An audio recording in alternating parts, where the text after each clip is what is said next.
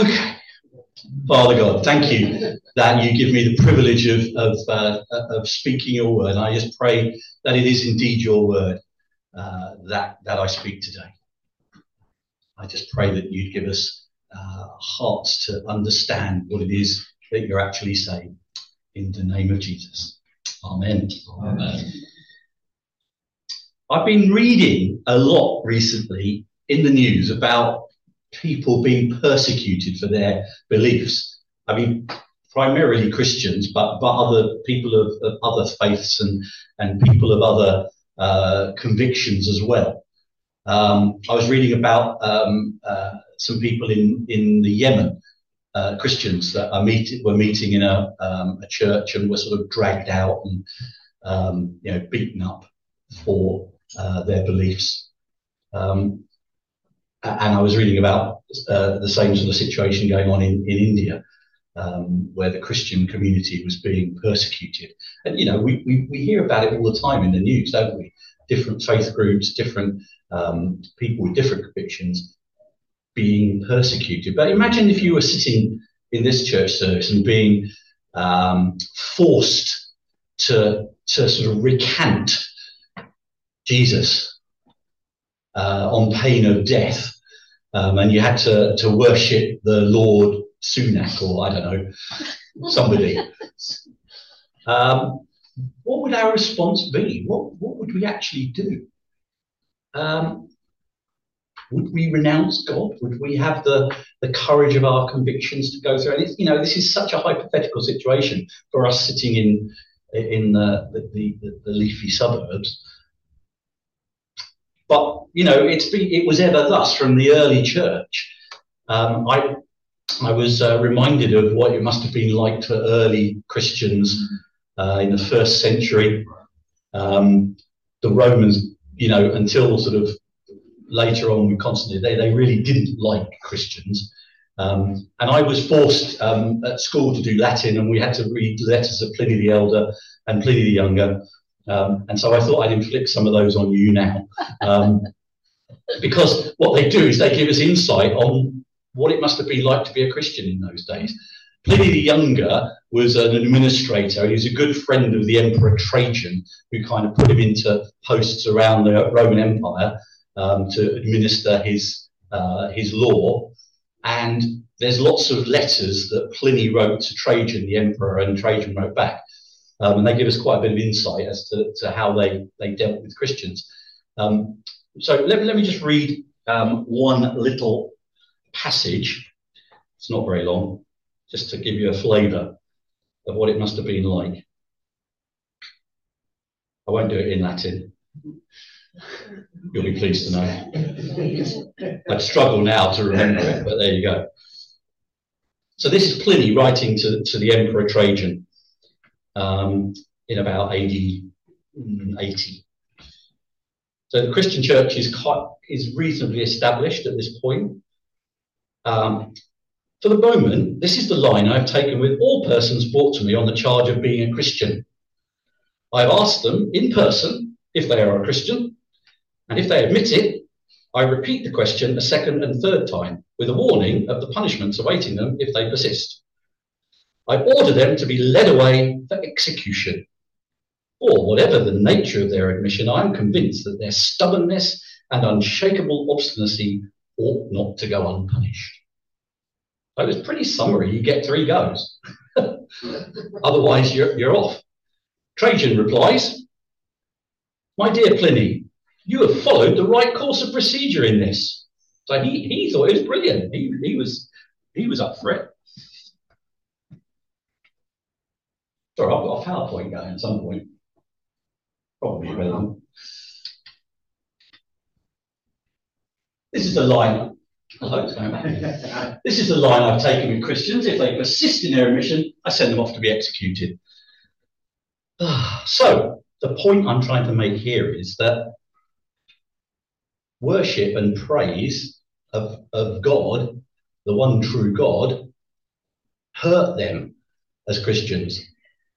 And people around the world today, in India, in Yemen, just to name 2 places, are experiencing the same thing, that to worship God hurts them. it costs something to worship God. And I just wonder how much it costs us when we worship God. We worship God because we're told to praise God in Psalm 150 and numerous other places. We're told to offer ourselves as living sacrifices in Romans 12, verse 1.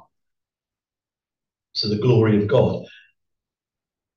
We're told in Hebrews 13, verse 15, to offer pleasing sacrifices of praise to God.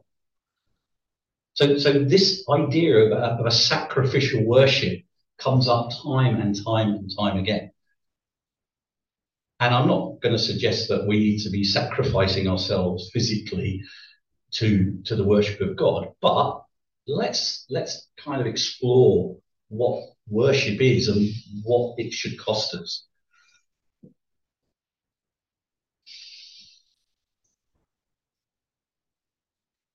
The church in 1648 came up with, they had a big conference in Westminster and came up with this kind of creed. It's called the Westminster Catechism, for those of you that are interested. And one of the main, the first thing actually in that catechism that they agreed was this statement. So the catechism basically asks lots of questions and then answers them. Goes through all of the 10 commandments and explains why they're important. But this is number one in the Westminster Catechism. So they thought it was really important. What's the chief end of man? In other words, what's the point of us? And the answer was that they wrote down to glorify God and enjoy him forever. And actually, when you explore the Bible, it's very clear that God made us to be a worshipping people. That's the point of us. God made us in his own image to worship him. And so worship needs to be a kind of central tenet of our faith. It needs to be a central part of our core, of our being, so that we glorify God and enjoy him. So it's kind of bit carrot and stick. We glorify God, but we get to enjoy him and we get to enjoy the rewards of knowing and communing with God. And the people in 1648 trying to kind of get the word out to the people, because at that point you could, if you were a kind of common person like us, you would be just going to church and hearing what the priests and the church people wanted you to hear. And this was an attempt in 1648 to kind of get the word out there so that everyone could understand firsthand what it meant to be a Christian, to glorify God and enjoy him forever. And Romans 11, 33 to 36 gets called the doxology. So some of you will be familiar with this. This is Romans 11, 33 to 36. And it's called the doxology, which is a bit confusing because it's a mixture of a Greek word and a Latin word, doxa, which means glory, and logos, meaning to study, or the word to study. So it's the study of glory. And these are the words. Oh, the depths of the riches of the wisdom and knowledge of God. How unsearchable his judgments and his paths, beyond tracing out. Who has known the mind of the Lord? Or who has been his counselor? Who has ever given to God that God should repay them? For from him and through him and for him are all things. To him be the glory forever. This is very much what the people writing the Westminster Catechism were hanging that first statement on. What's the end of man? It's to glorify God, because we're made to glorify God. From him and through him and for him are all things. It's a lovely, lovely passage, isn't it? And kind of puts into context what it is that we are supposed to do in our worship. And I'm not just talking about singing hymns in terms of the worship. I mean our whole beings worshipping God every day, every minute of every day. When I was very much younger, as a boy, I was in the Boys Brigade, and we used to go to Haytor in Devon to a camp there at the foot of Haytor. And at the sort of top of Haytor to the right, there's an old quarry. And I mean, again, this is in the days before health and safety. But you used to be able to go and kind of climb around in the quarry. I mean, it was a disused quarry. It had a lake in the bottom of it, or a pit that filled with water, murky, green, horrible water, with lots of old industrial equipment lying, sticking up out of it. And the leaders of the camp, the adults that were in charge of us, used to say, you can't go in the water. You can climb on the cliffs, like 50 feet up in the air, that's no problem, but please don't go in the water, because it's bottomless. You'll drown. And we of course, had to find out if it really was bottomless. So we used to chuck kind of old things that we found lying around in there. But in the end, the only way to really find out was to get in. And it turned out to be quite deep, actually. Once you'd avoided the old bulldozers and bits of kind of, you know, reinforcing rods sticking up that were trying to impale you. The point I'm trying to make is, I never really discovered how deep it was. We never got to the bottom. So it was deeper than small boys could dive in murky green water. That's the kind of, and we were fascinated by that. The idea that it kind of was bottomless and there was no bottom. And, you know, when you're kind of 12 and 13, you can't logically think, well, look, it's a quarry, there must be a bottom to it. We just thought it went on forever. And the adults were telling us that, so great. And that's I think, what God wants us to have in terms of that first verse. The depth of the riches and knowledge of God, how unsearchable his judgments. It's so deep that we can't understand it. We don't know that there's a bottom to his love and his riches. We almost need that childlike kind of wonder and understanding or lack of understanding, depending which way you look at it, that God is unfathomable. There's a great word in a great hymn that we probably should sing here, actually. There's a good line. I'm trying to think of the actual line. It talks about immortal, invisible, God only wise, in light inaccessible. Yeah, exactly. But there's a line in there where they use the word ineffable, which is just a great word.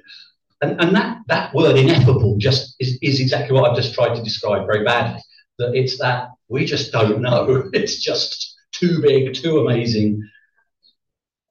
And if we think like that, don't we want to worship a God like that?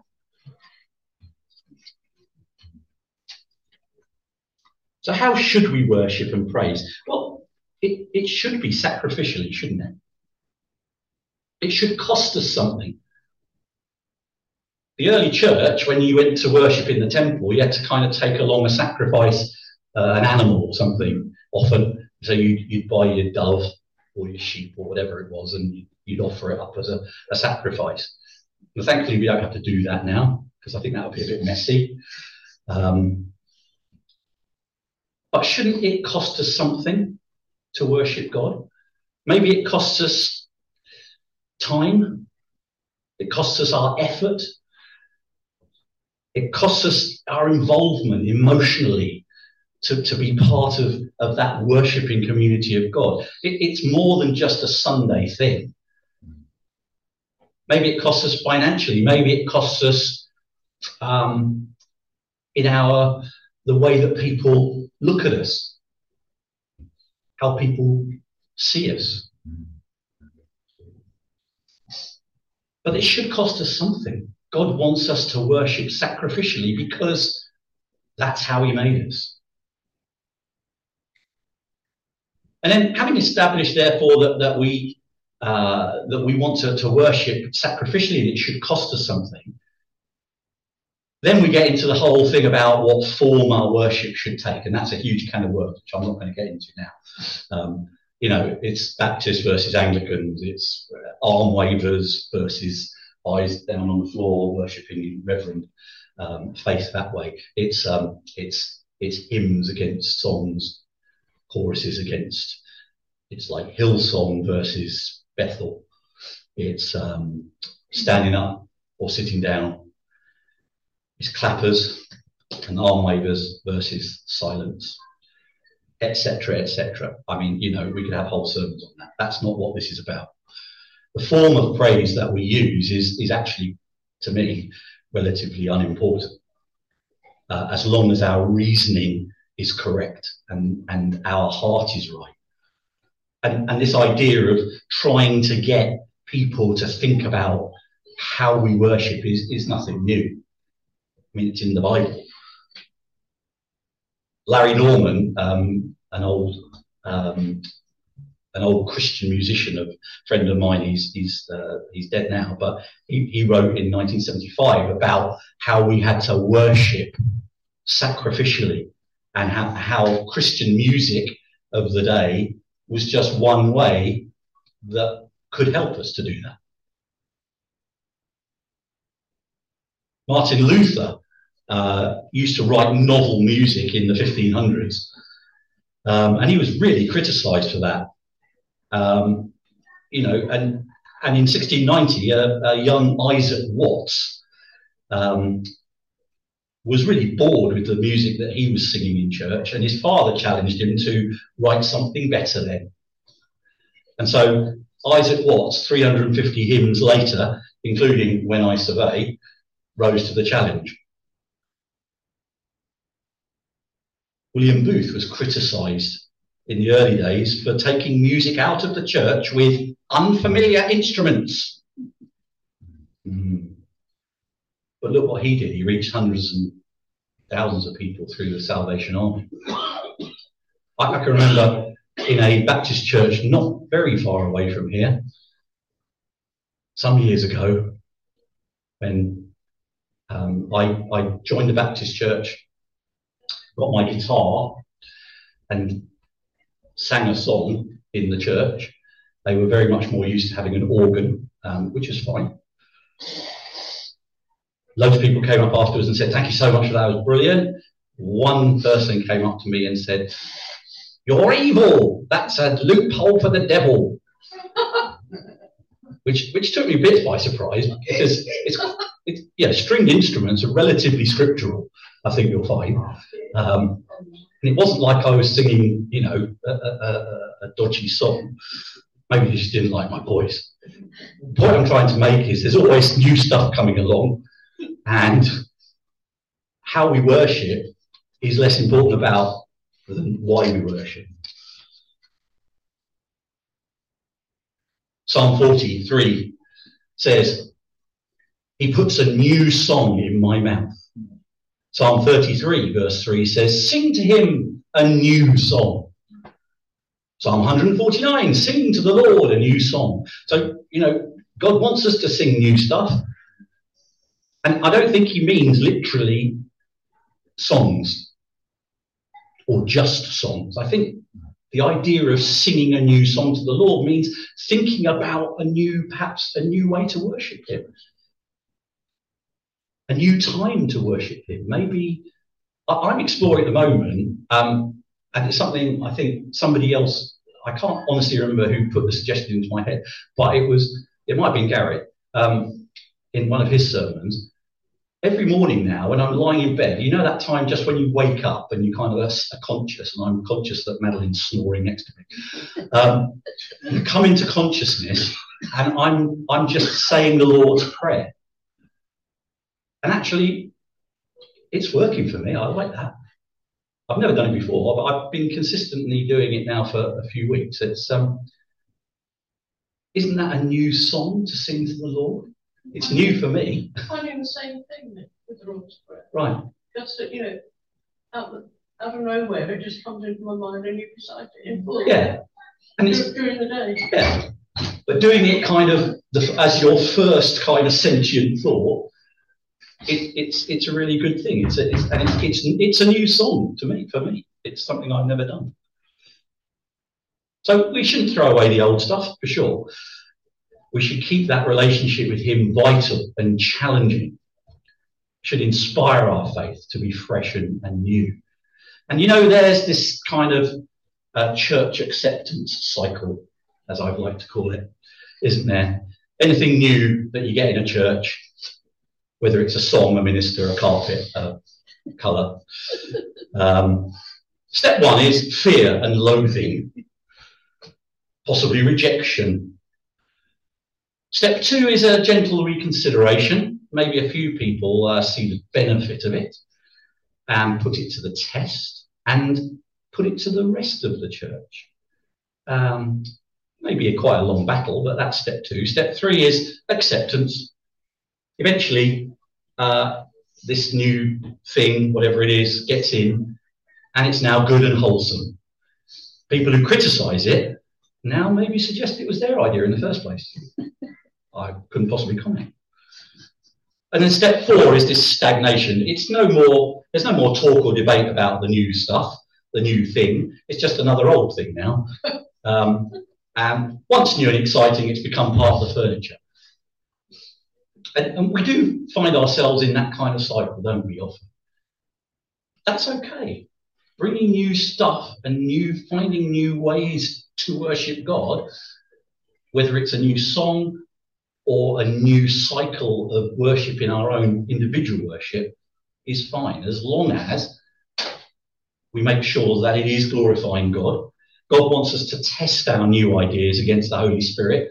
We're told that in 1 John 4, verse 1, that we should test things against God's Spirit. And if it's in line with God's Spirit, it's good, it's from God. So when we are trying new stuff out, let's make sure that we do it prayerfully and that we test it against the Holy Spirit to see that it's in line. I think it's healthy for us to have debate about the style of our worship and how we worship God individually. Everything that God created is good, and nothing is to be rejected if it is received with thanksgiving, because it is consecrated by the word of God and prayer. That's 1 Timothy 4, verses 4 and 5. Everything that God created is good. So if we're in tune with God, we're testing it and running it by the Holy Spirit, new stuff that comes into our lives is from God, and therefore it's good.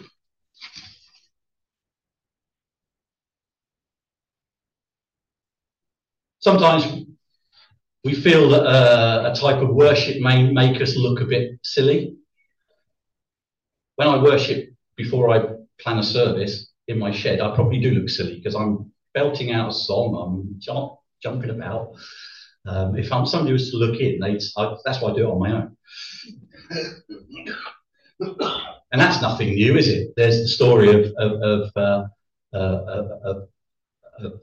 David and Michael in Samuel, where he danced before the Lord, and Michael, the wife of Saul, kind of went, lovely to see you dancing around. She was very sarcastic. The king dancing around in front of all the people, looking like an idiot. And he was very clear that it's about worshipping God, and if it made him look stupid, God knew what was in his heart, and it was fine. He didn't care that he looked stupid. And the last verse of that whole chapter is Michael, or Michal, I'm not sure how you say it, the wife. She could never have children after that. Shame, man. It's God who deserves the glory. And we're full circle back to this doxology, this passage that's on the screen now. The glory of God, which gives us the reason to worship. And the reason's more important than the actual form of worship. So why do we worship? Because we are commanded.